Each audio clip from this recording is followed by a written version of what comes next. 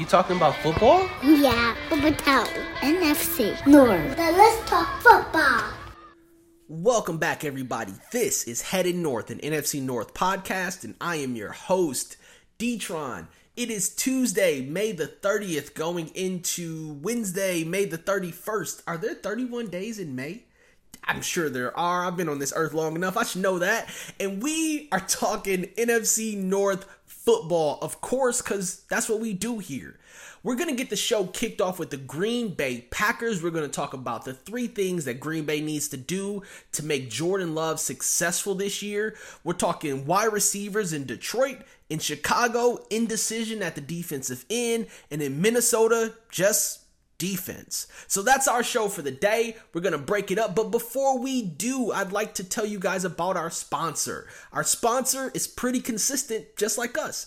Our sponsor is offrackshop.com. Offrackshop.com is an online thrift store. They have men's and women's clothing, shoes, accessories, and more. So if you haven't already, make sure you go to offrackshop.com or visit our show notes or links in the description. You can get 15% off your complete order at offrackshop.com. Thank you guys for Offrack Shop for supporting us. And now we're going to get it kicked off with the Green Bay Packers.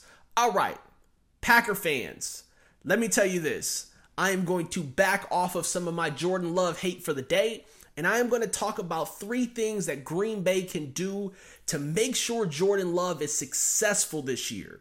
Because I want to see some competition in the NFC North. Actually, that's a lie. I don't want to see competition in the North. I would love for the Lions to run away with it. But for the sake of this show and your viewership, I want to tell you how Green Bay can at least make it a competition. So here's what Green Bay needs to do to make sure that Jordan Love is successful this year. First, Matt LaFleur is gonna have to coach. Yup. Hey, Matt, the vacation that you've been on is coming to an end. It's really nice to have a Hall of Fame quarterback because he can do a lot of the on-field coaching that coaches don't have to do. He can move people around. He can change the play. He has foresight. He can see what's happening. Not the same when you bring in someone like Jordan Love. So that means LaFleur is gonna have to draw up some really cool plays. Gonna have to design the offense around what Jordan Love does well. And that's the second thing is they gotta play to Jordan Love's strengths. When Matt LaFleur is out here building these plays for the Green Bay's offense to run, you've got to consider that Jordan Love coming out of Utah was a 2-to-1 touchdown and interception guy. He wasn't crazy accurate, and he does not necessarily protect the ball when it gets in the air. He did have one really good year where he threw 32 touchdowns and 6 interceptions. That was like his sophomore year. But that following year, he came back and threw 20 touchdowns and 17 interceptions. So you don't want Jordan Love to have to put the ball in the air a ton. And Jordan Love is also not a running quarterback. He's not going to take off and get you 20, 25, 30 yards every time the play breaks down. So what you've got to do with Jordan Love is play to his strengths. He was a 64% completion guy in college, his college career. If you were to compare that to like NFL numbers, that would put him just below Daniel Jones and just better than Lamar Jackson when it comes to completion percentage. So he can complete the pass. But what you don't want to do is have him out there trying to make a bunch of decisions. This kid is a natural thrower. What you need to do is the third thing on my list. Surround him with playmakers and get the ball out quick. So if you're keeping track, LaFleur's got to coach. Jordan Love, they got to play to his strengths. And the last thing they got to do is surround him with those playmakers and get the ball out quick. You've got Christian Watson and Romeo Doubs who've shown that they can do stuff. You got Aaron Jones and A.J. Dillon who have been good. Luke Musgrave, who is new, and Jaden Reed, who is new. All of these individuals, plus a pin and pull run scheme. You got a lot there for Green Bay. Jordan Love just needs to not mess it up. And the way you do that is protect him. You make him into Brock Purdy. You don't force him to make any big plays unless he has to. Scheme around getting the ball out to your playmakers and quickly. This is how you make Jordan Love successful in Green Bay. LaFleur's coaching, they're playing to Jordan Love's strengths, and you're getting that ball out of there quickly to playmakers. If you're doing that, Green Bay might be more than a 4-win team. Here I go. dumping on Green Bay again. You guys will probably win more than 4 games. At least if you follow this strategy, you'll win more than 4 games.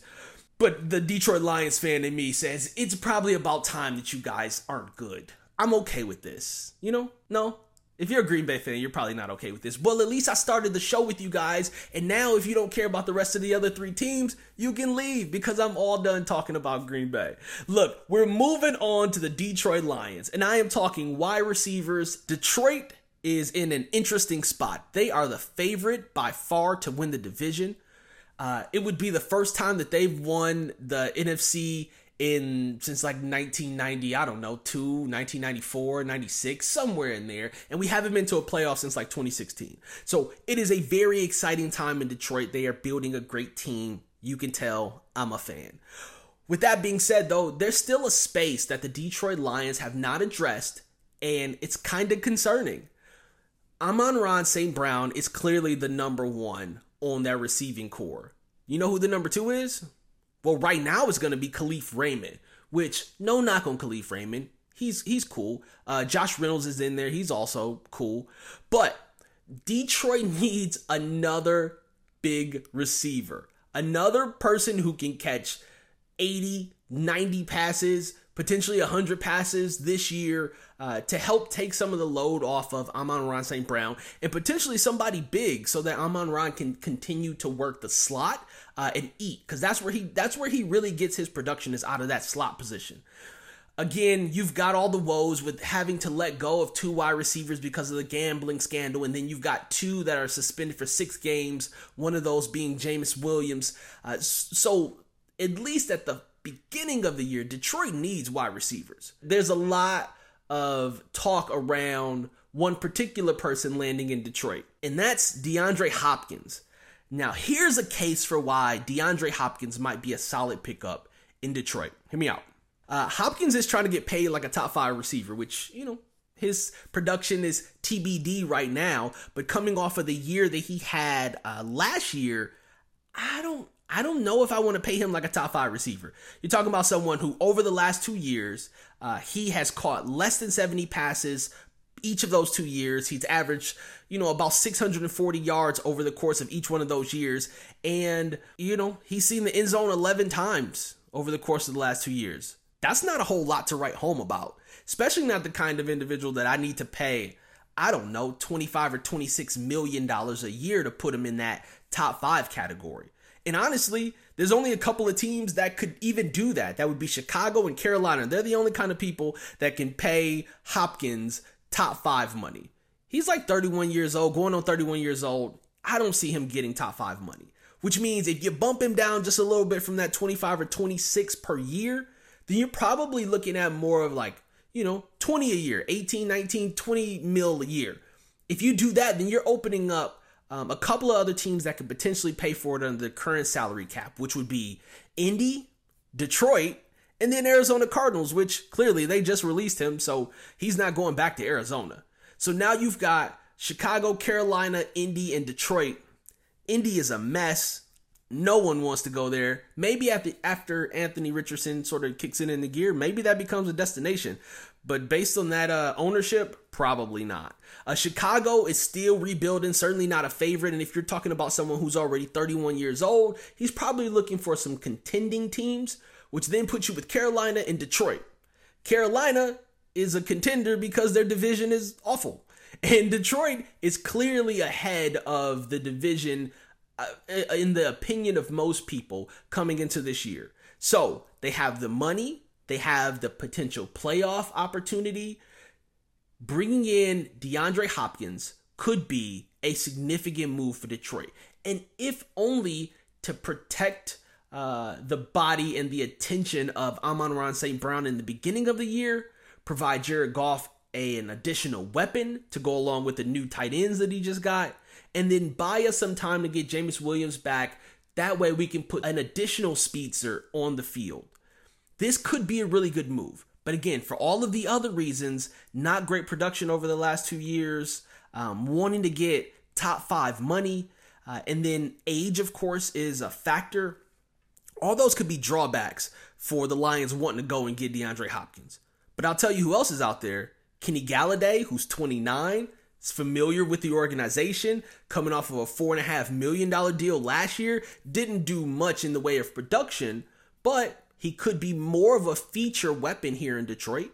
You also have Jarvis Landry, who's 30, and Sammy Watkins, the journeyman, who is also 29, are all available free agents, excuse me. So if you're looking at the free agency market, DeAndre Hopkins, certainly the biggest name of all of those and could make the biggest impact, but is going to eat up a lot of available cap space with what it's reported that he's trying to get per year. So just got to keep that in mind as Detroit Lions look to add additional weapons at the wide receiver position because they need it. Like if Amon-Ra St. Brown goes down, similar to what happened at the Dallas Cowboys game, it could get ugly. It didn't get ugly fast for the Lions. So they need another weapon. DeAndre Hopkins, I'd actually sign off on that deal, but only if we can get him for around $16 or $17 million a year. I know that's probably a stretch. He likely doesn't want that, but that doesn't matter to me if he wants it or not. Will he be willing to play for that and potentially to go to the playoffs? So that's what I got with Detroit. Now looking at Chicago, we are talking some indecision in Chicago, and specifically some indecision and options for Chicago at the defensive edge position. That's one of the few areas that Chicago has not solidified in this offseason, which is really weird because they had a lot of draft capital. And I don't know if they just didn't feel like they could get the right player in the draft or if this just wasn't a focus for them. But it should be because their defense was pretty bad last year. And so there's a couple of free agents out there in the NFL sphere that I think Chicago should be looking at. And these names have popped up with a lot of people. So probably first on that list is going to be Ngakoue. He's 28. He came from Indy. He's been in the league for a while.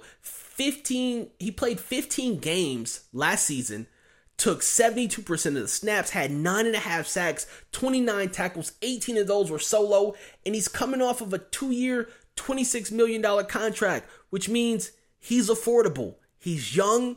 He can still play significant number of downs, and he's got solo production. He would be the top edge that I would be going after if I were Chicago. He's not the only one, though. There are a couple other players out there floating around that could definitely make an impact in Chicago. Dwayne Smoot, 28 years old, coming out of Jacksonville. Last year, he played 15 games. He did end up with an Achilles injury, so that had a slight impact on him. He also only played 38% of the snaps last year.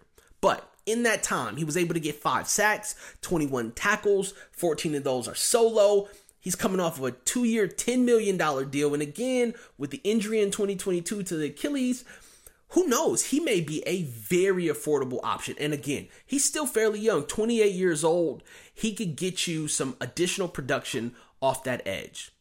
2 other players out there floating around. These two may be less likely to bring them into Chicago unless you're looking for a bit more experience. You got Leonard Floyd. He's technically outside linebacker, but count him as an edge. He's 30 right now, coming off of his contract with the LA Rams.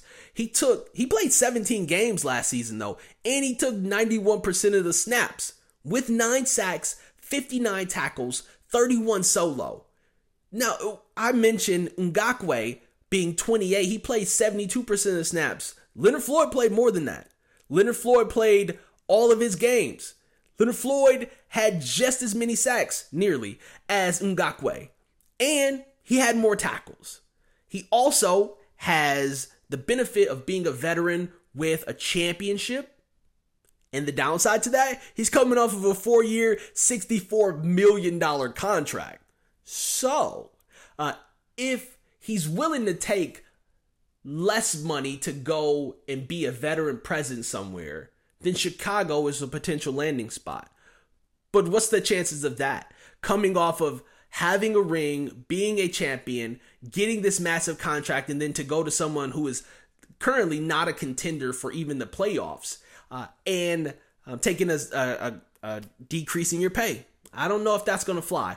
And then lastly, a similar situation who's available right now, but doesn't necessarily look like they would be the perfect fit for Chicago is going to be Frank Clark. 29 out of Kansas City. He played 15 to 17 games last season, took little more than half of the snaps, 61% of the snaps.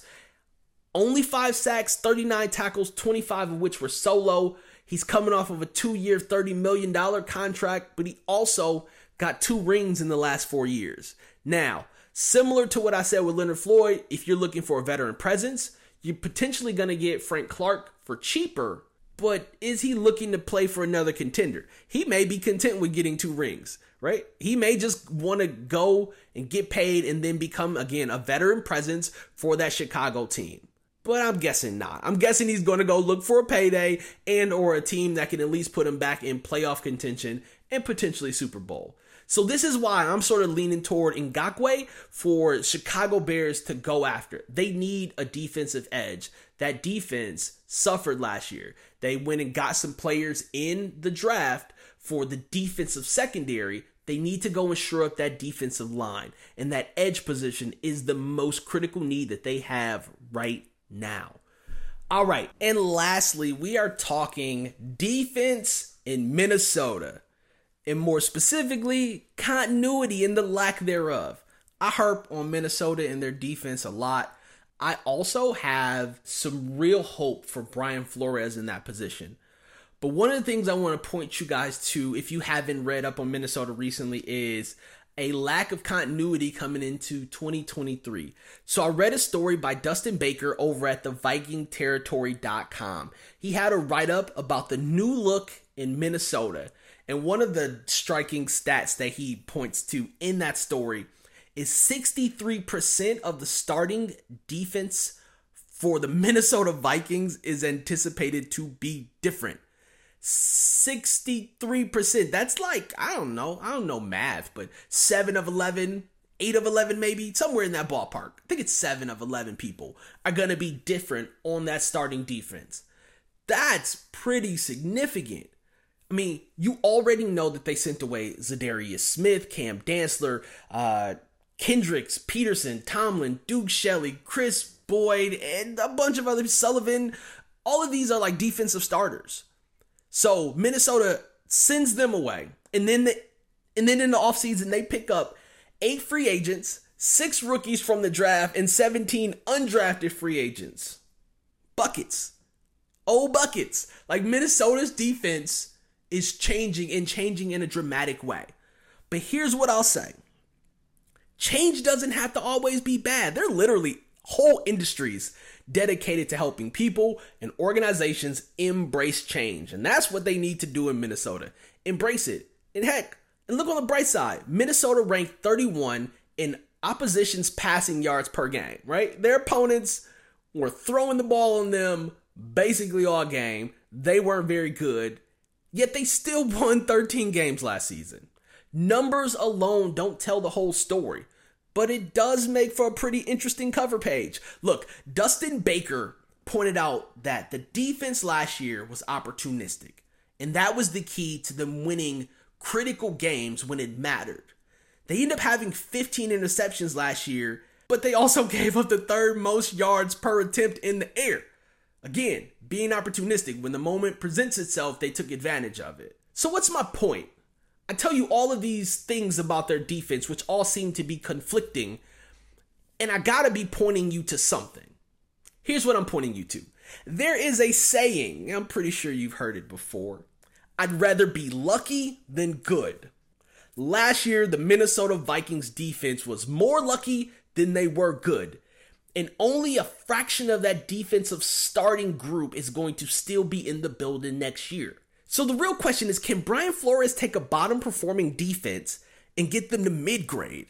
And does that make the team all that much better? I mean, improving the defense, is it inherently better than just getting lucky for Minnesota? I don't know. They got lucky last year and won 13 games. But I guess we'll all find out with this upcoming season. We got about 100 days left until the season gets kicked off. I can't wait. I hope you can't either.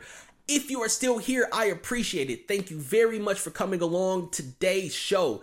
I am D-Tron. This is Headed North. And if you decide to come back next week, which I hope you do, make sure you got your bags packed because we are headed north. Peace. You talking about football? Yeah, Town, NFC, North. The Let's Talk